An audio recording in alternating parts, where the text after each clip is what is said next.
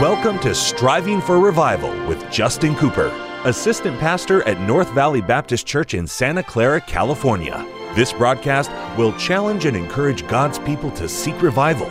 We pray you'll be blessed as you listen to Striving for Revival. Welcome to the Striving for Revival radio broadcast. This is Pastor Justin Cooper coming to you today from the KNVBC studios at the North Valley Baptist Church here in Santa Clara, California. What a privilege it is to have you join us for the broadcast today, and what an honor is mine to take the King James Bible and share with you some eternal truth from the very Word of God. Today, we'll be continuing our study through the 6th chapter of this first book of Corinthians. Paul wrote this letter to this carnal church in the city of Corinth. Of course, we've already told you in previous Bible studies, Corinth is there in the proximity of Athens, and it would have that culture, it would have that lean to it, very worldly, a lot of philosophy, a lot of carnality in this church, and Paul is addressing the issues of this local church. Now, there are good people, no doubt, in this church.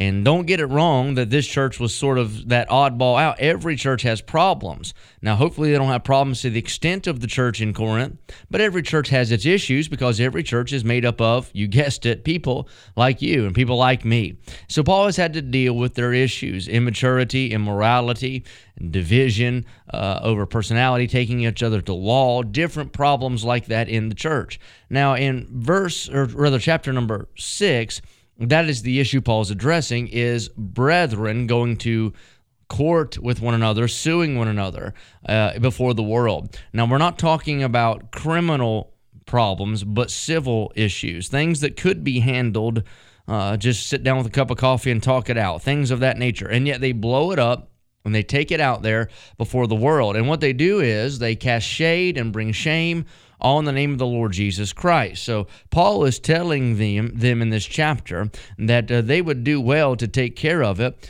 in the church. He said, there is utterly a fault among you because you go to law one with another. Why do you not rather take wrong? He said, why don't you just suffer it?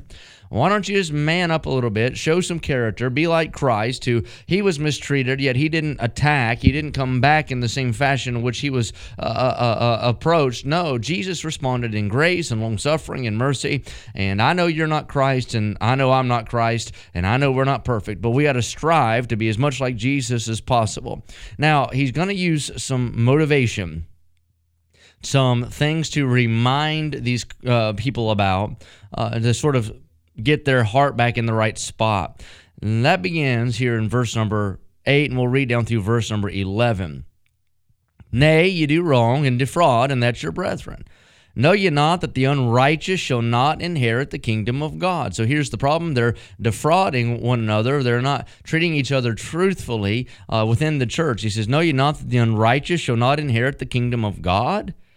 Be not deceived, neither fornicators, nor idolaters, nor adulterers, nor effeminate, nor abusers of themselves with mankind, nor thieves, nor covetous, nor drunkards, nor revilers, nor extortioners shall inherit the kingdom of God. So Paul is telling them that defrauding one another is an attribute and the activity of one who's not righteous, who's not saved. He's not saying that that individual or those he's pointing out were not saved, but he's saying they're acting as though they've never been born again. And he said, hey, it's a serious thing. He said, don't you understand the fate of those who are not saved? They're not going to inherit the kingdom of God. They're not going to go to heaven. They're not saved. They're not going to get to rule and reign with Christ one day. No, they're going to be cast into a lake of fire. And he said, here's the kind of people I'm talking about: fornicators, idolaters, and adulterers, and effeminate. He's talking about all these different types of sin, all these different types of sinners, and saying they're not going to inherit the kingdom of God. And he said, hey, listen, that's what defrauding your brethren is likened unto. He said, it's like you're living a life as though you're not regenerated, though you've never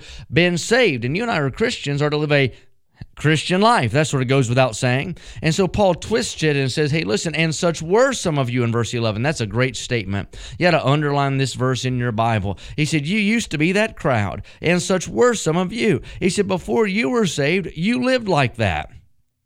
You lived like that in fornication, in idolatry, in adultery, being maybe some of them effeminate. I'm glad God can fix that. Abusers of yourselves with mankind. You were a thief. You were covetous. You were a drunkard. You were a reviler, like to brawl and fight. You extorted people. He said, and such were some of you. That is past tense. That is what you were. That is under the blood. That is yesterday, not today. That is in the rearview mirror because you have been born again. And that's what he says. But ye are washed.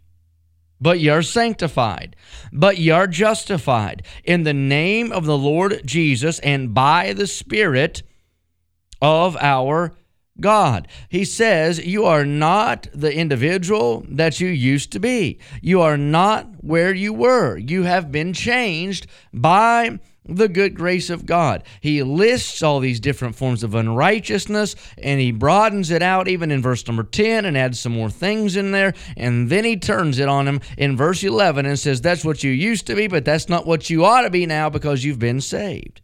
You've been washed. Revelation 1 and verse 5 talks about how we've been washed and made clean by the blood of the Lamb. I think about being sanctified and justified. That talks about our sacred standing in Christ. We've been set apart.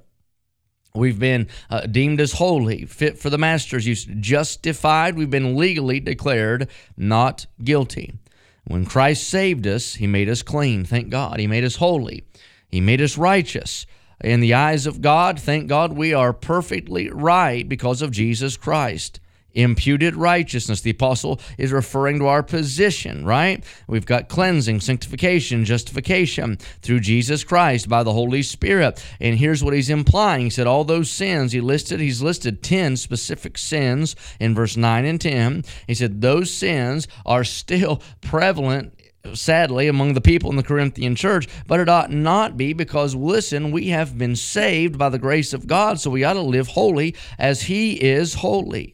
And Paul is using that for this crowd that were so quick to act and react in the flesh. Now, let me apply it to you real quick and myself as I move on. You and I need to be careful to always keep the fact that we're saved in the forefront of our mind. Don't forget you're born again. You're not the man or woman you used to be. So you ought not act and react in a fashion that you used to act and react.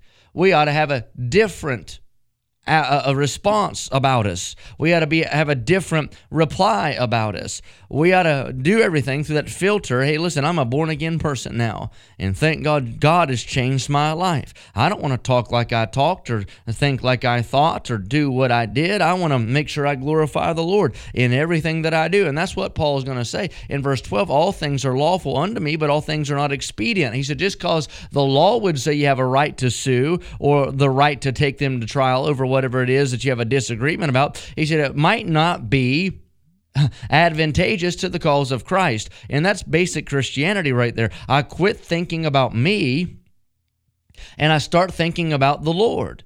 And I stop worrying about my rights and me, and I start concerning myself with the salvation of others and the testimony and the hope of others and the confidence of others. And I don't do what maybe I could do because I want to make sure I'm a good influence. And then maybe I do what I don't necessarily want to do because I'm worried about my influence on others and the cause of Christ. All things are lawful, but not all things are expedient. There's some things that are not sin, but the Bible talks about in Hebrews, they might be a weight that can easily beset us. And it's not necessarily a sin. You can't look at it and say that without a doubt is a sin. I mean, it's a sin that is wrong. Maybe you can't label it like that, but you could say it's not expedient. It's not advantageous. It is not helpful. It is not edifying. Christianity, when you mature in Christianity, you begin to think about others, Christ, not yourself. And so you always listen. In all things, you want to please him. You never want to hinder the gospel. You never want to hurt the name of your church. You never want to mar the testimony of the Lord. So in everything that we do, we ought to filter it through, does this honor God, and will this help people who see me do it, see me wear it, see me watch it, find out I said it. Everything we do. As you say, well, there's nothing wrong with it. There's nothing wrong with going to the, oh, here we go. There's nothing wrong with going to the beach, Brother Cooper. Maybe not in and of itself. I could maybe argue with that a little bit about the atmosphere and different things. But I'm not going to go to the beach, put on a pair of swimming trunks, run around with no shirt on, amen, out there amongst all those people. You say, why is that? It might not be whatever. It's a weight. I'll tell you what it is. It'll make other folks stumble. Dr. Highlands used to use that illustration. He wanted a motorcycle, but he said, I'm not going to ride a Harley with my leather pants and jacket up to the church and park it there.